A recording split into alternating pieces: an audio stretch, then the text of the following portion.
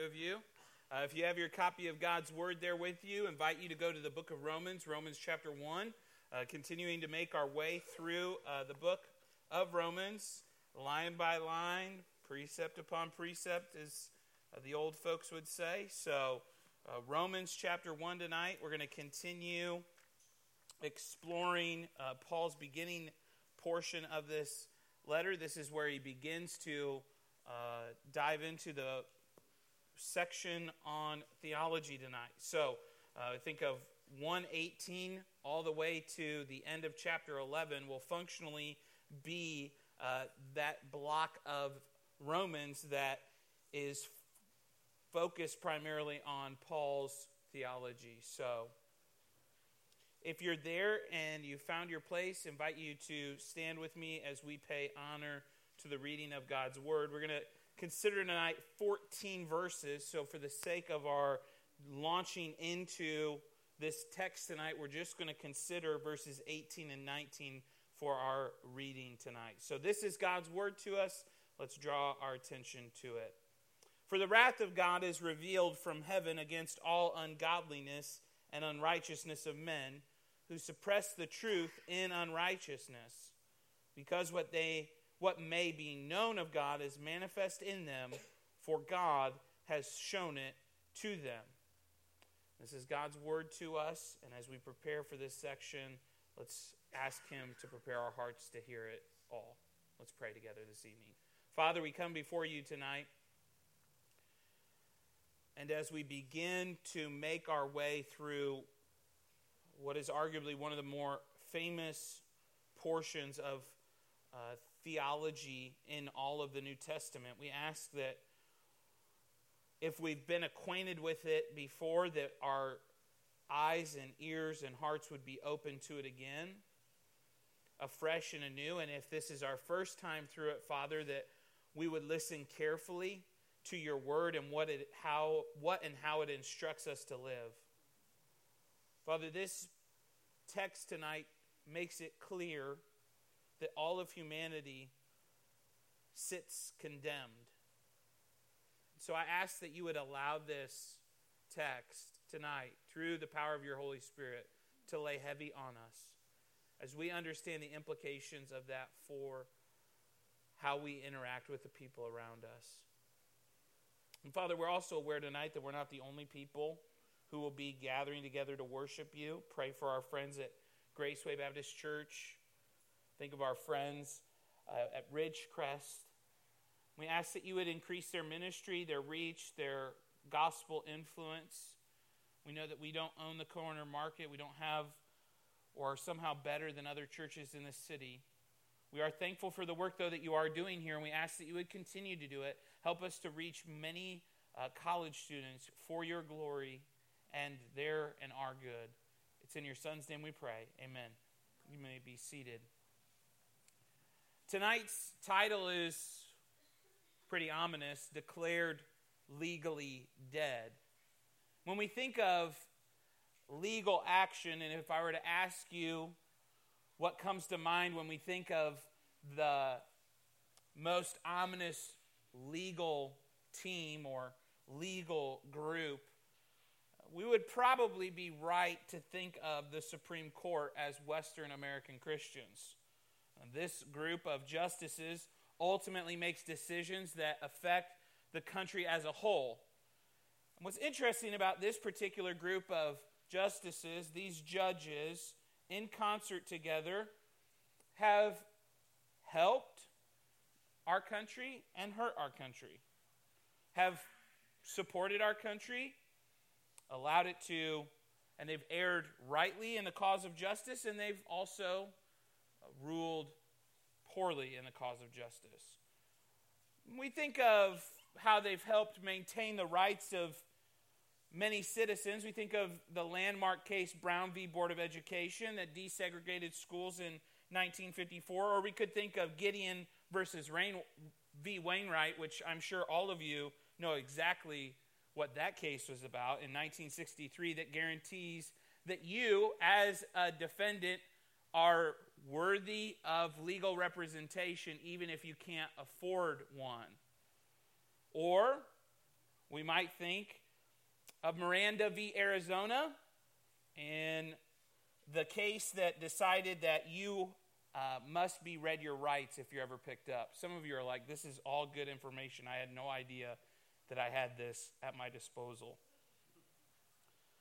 One of my favorite landmark cases in the Supreme Court is Tinker versus Des Moines, which protects students' rights to their First Amendment right of free speech at school, that you can't be silenced.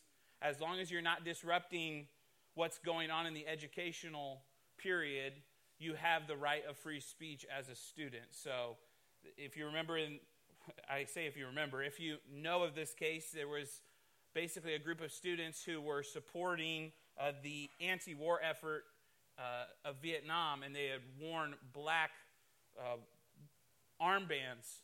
And basically what the Supreme Court set down as precedent is that you as a student have a right to free speech as long as you're not disrupting what's going on in the educational environment, which is a good thing for Christians to be reminded of as they seek to pray, read their Bible, and share Christ on their campuses, whether that's in high school or college, that you are protected. But alas, the Supreme Court is not a perfect institution. We know this because it has erred in its decision. A perfect example of this would be in 1857. We think of Dred Scott versus Sanford, which declared that African Americans were property and had no rights. Yes, the Supreme Court had to overturn that. We could think of Roe v. Wade in 1973 also, which legalized abortion and declared that infants in the womb are not protected in this country. The reason why I say all of this, the reason why I use the Supreme Court is because we're going to use some legal terms tonight, and I want to set out at the outset that the highest court in this land gets it right and gets it wrong. And we could debate the merits of all of the cases that they have picked up and they will pick up. But when it comes to God as judge, if we think back to Sunday, we know that he judges rightly and perfectly. And so we set that as the stage for the illustration to contrast a panel of jurists who get it right and get it wrong versus a judge who never gets it wrong, who is perfectly right in all of his judgments.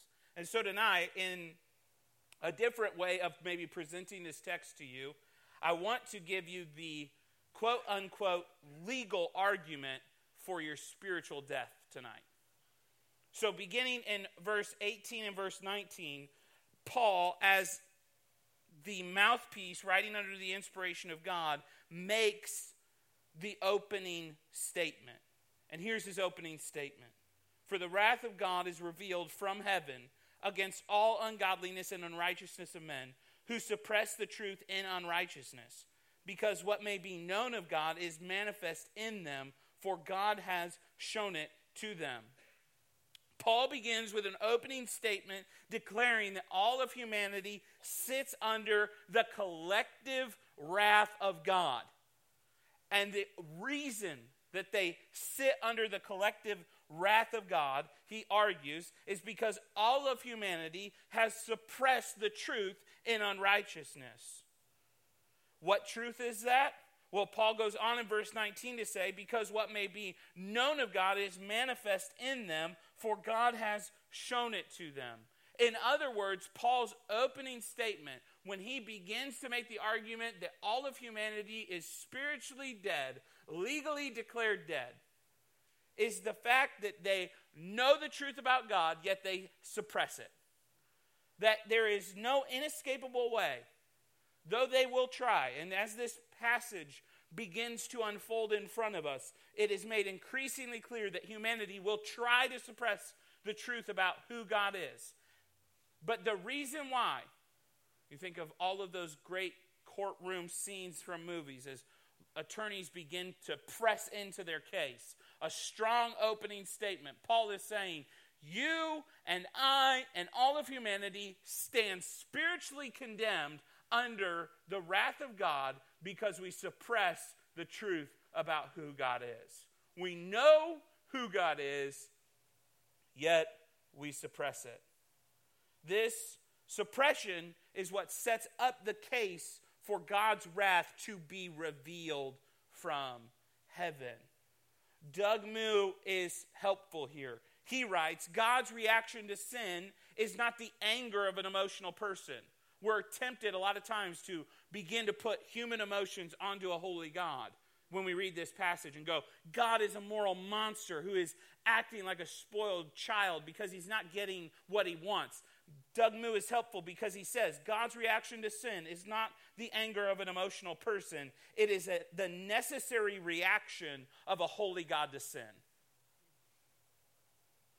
If God, Alistair Begg argues, were complacent about sin, there would be no need for his wrath-bearing sacrifice, in spite of our predicament.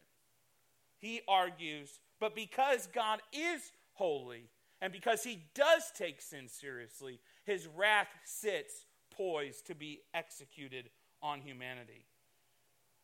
Now, let's be clear here.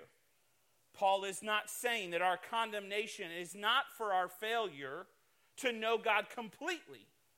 So some people say, well, how can we know God completely? There's no way for us to know completely. That's not what Paul is arguing here. Paul is arguing that our failure is to recognize God at all. To even begin to recognize him as creator, as judge, as God. This is the problem of living in a post-truth era, a post-modern era of time. We deny what is clearly manifested to us. And I would ask you tonight, as you begin to see this argument unfolding, are you aware of the charges that are laid against you? Christian, are you reminded tonight of the fact that these charges, before you trusted in Christ, were laid against you? That everyone sits under this condemned. And for the non-Christian in the room, this is what God holds against you. This is what he brings his wrath against you. Some of you may be thinking, I'm too bad to be saved. I've done too much. You don't understand. It is not necessarily the compiled works of your sinfulness. It's your outright defiance that he even exists that brings God's condemnation to you. This is important for us to understand. The ultimate and first and foremost sin that God holds against us, the first sin that we ever commit, is to deny his existence. That's at the root cause of the human heart.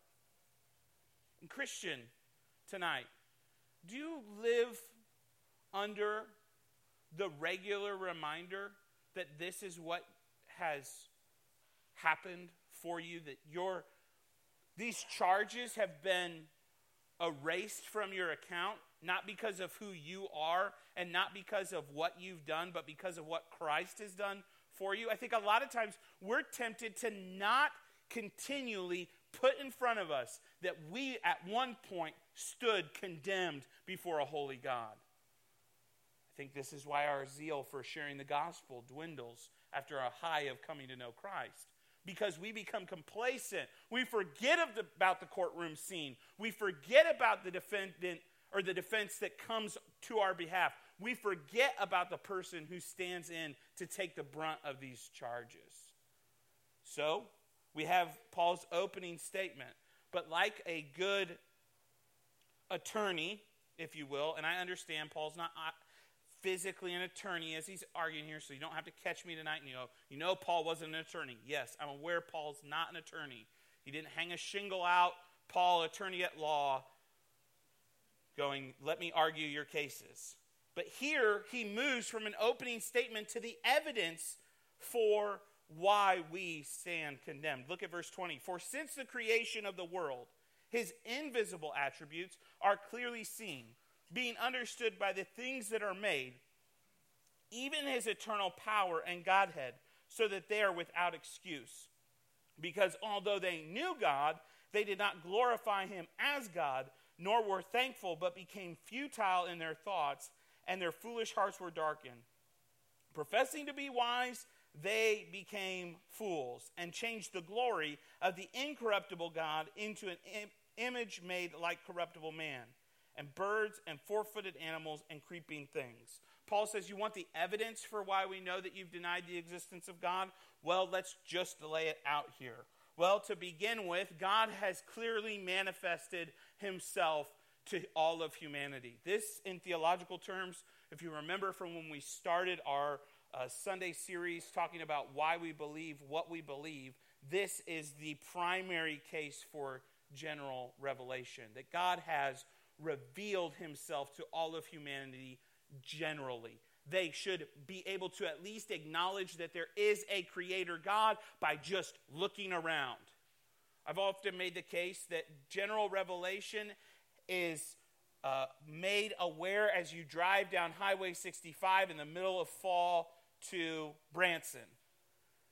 You drive down that road and there's picturesque leaves and different colors, and it's beautiful, and the rolling hills. And as you're traveling and making your way through the Ozarks, there is general revelation in front of you. Because to look at that is to look, and inside of the human heart is the inescapable truth that someone had to create this. It didn't just pop up out of nowhere.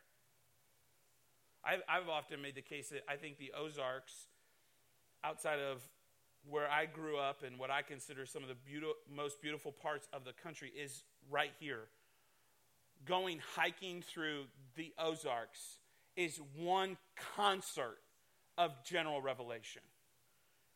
We were reminded that the Psalms say that if humans continually denied the existence of God, that the earth would cry out that I have been created by God. I have been created by God. And I think when you go hiking through the Ozarks,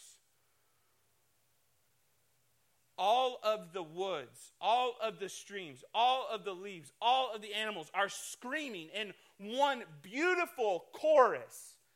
God is here. As Francis Schaeffer says, he's here and he is not silent. All one has to do is travel this world to see his handiwork.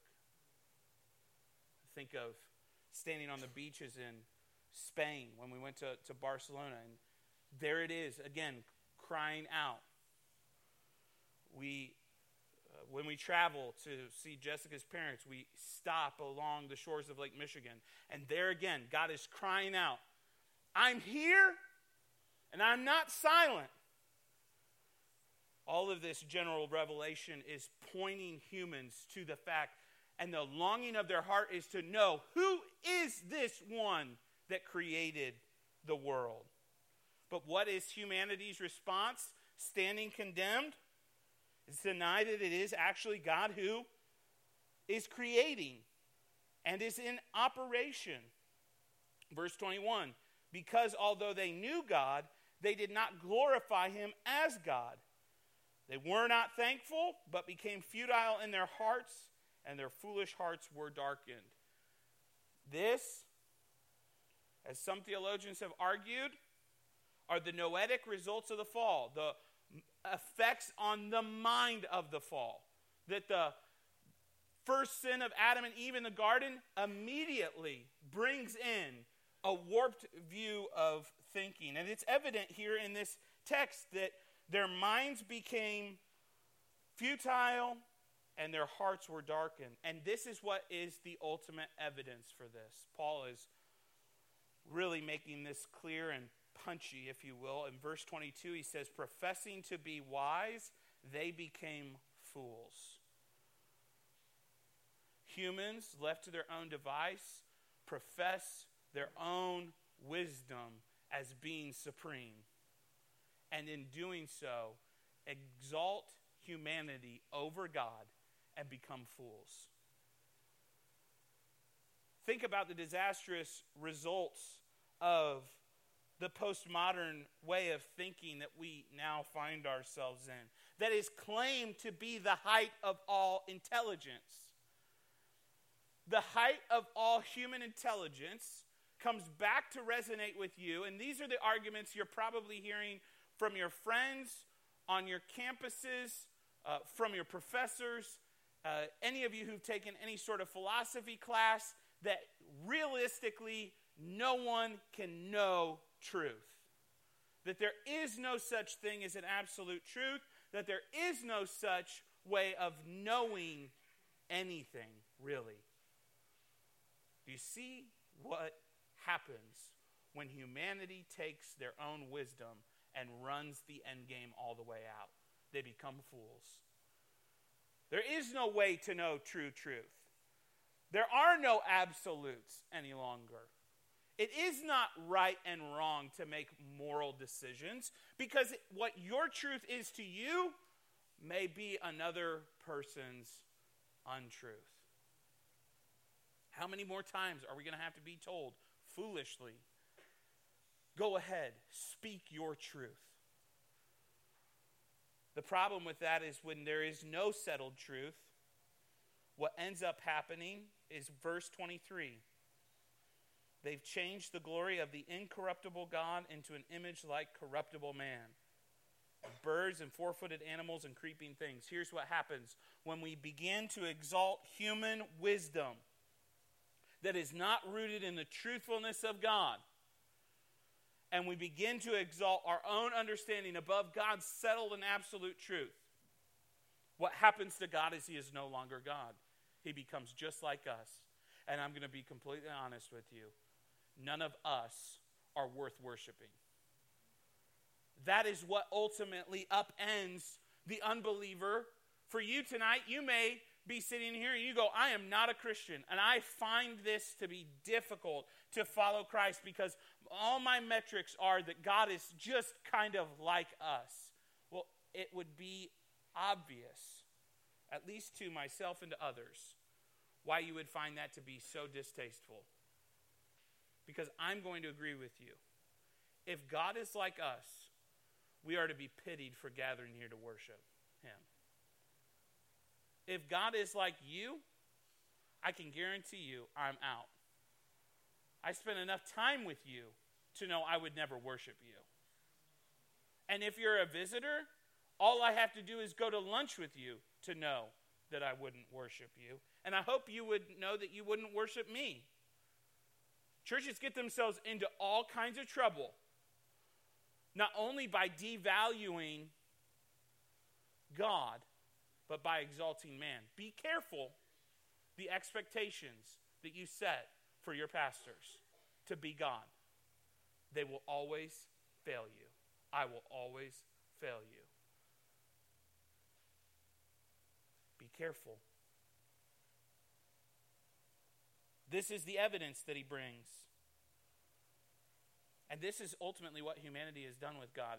Anyone visiting, I know several of my small group members have attended OTC and Missouri State and liberal institutions here in the city, and I have friends that attend liberal institutions, liberal arts education institutions all over the world. And consistently, the most blasphemous classes that they sit in are not philosophy or biology. They're in their religion departments, where professors who do not know Christ argue that the Bible is just another book, and that God is not really, if he is anything like this book, he is not worthy to be worshipped. And we've got to be on guard that we don't begin to allow the subtle voices of secularism and worldly philosophies to infiltrate our understanding of the Scriptures. John Calvin famously said, the pastor must have two voices, one for gathering the sheep and one for driving away wolves. And this is how I'm going to drive out the wolf tonight. Any person who tells you that God is like you doesn't understand God and isn't an actual Christ follower. You say, that's pretty strong, David. You're not supposed to judge people. You're right, but truth always has a way of driving away error. And the truth of God's word always drives away error. I would ask you tonight, in subtle ways, are you guilty of robbing God of glory that belongs only to him, though? Christian, you can be guilty of this. You begin to take credit for things that you have no right to take credit for. You begin to boast in your accomplishments and your works and all of the things that you do, when ultimately you have no right to make those claims, and you're robbing God of his glory. And what are some of the ways that you might be tempted tonight to treat God like he is a man instead of treating him like he is God? Think about the different attributes that we study and the different ways that we look and understand him to be God. Are we guilty at times? I think sometimes we are, especially in the area of when we talk about God's love. We're very guilty of making him more like a boyfriend, more like a girlfriend than we are the holy, almighty God of the universe, who we should enter into his presence with fear and trembling. So, tonight, do you need to identify some of those areas? Well, let's look then. We've seen the opening statement. Here is Paul's evidence that we have suppressed the truth about God, and then I'm going to argue that the rest of 24 through 32 is God's ultimate verdict delivered through the Apostle Paul. This is the end result of suppressing the truth of God in unrighteousness. Therefore, verse 24, therefore God also gave them up to uncleanness in the lust of their hearts, to dishonor their bodies among themselves, who exchanged the truth of God for the lie, and worshipped and served the creature rather than the Creator, who is blessed forever. Amen. For this reason, God gave them up to vile passions. For even their women exchanged the natural use for what is against nature. Likewise, also the men, leaving the natural use of the woman, burned in their lust for one another. Men with men committing what is shameful, and receiving in themselves the penalty of their error which was due. And even as they did not like to retain God in their knowledge, God gave them over to a debased mind to do those things which are not fitting, being filled with all unrighteousness, sexual immorality, wickedness, covetousness, maliciousness, full of envy, murder, strife, deceit, evil-mindedness. They are whisperers, backbiters, haters of God, violent, proud boasters, inventors of evil things, disobedient to parents, undiscerning, untrustworthy, unloving, unforgiving, unmerciful, who know the righteous judgment of God, that those who practice such things are deserving of death, not only do the same, but also approve those who practice them. This is a pretty strong verdict. What is the result of this suppressing of the truth of God? Well, essentially, God turns them over to the consequences of their choices. Who's them? Who does God turn over to these choices? All of humanity. The results are a disaster for humanity. The results of suppressing God is they are turned over to the love of sin in their actions and in their mind. We could call this a laundry list of sin.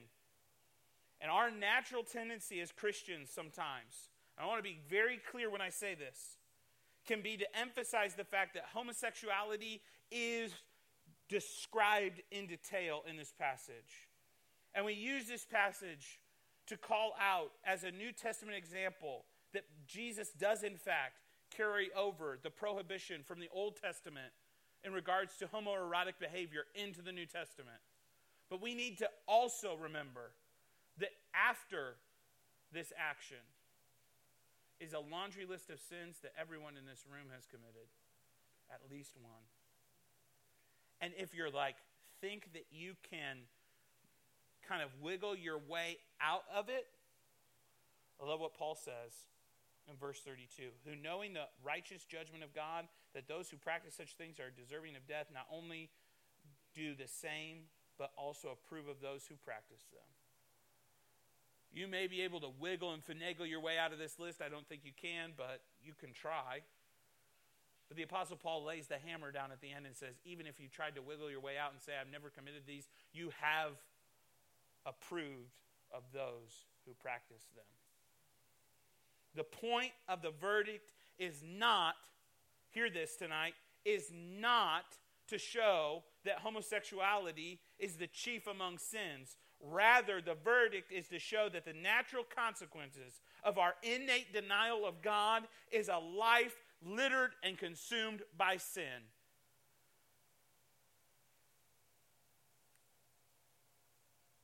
This is where everyone stands condemned.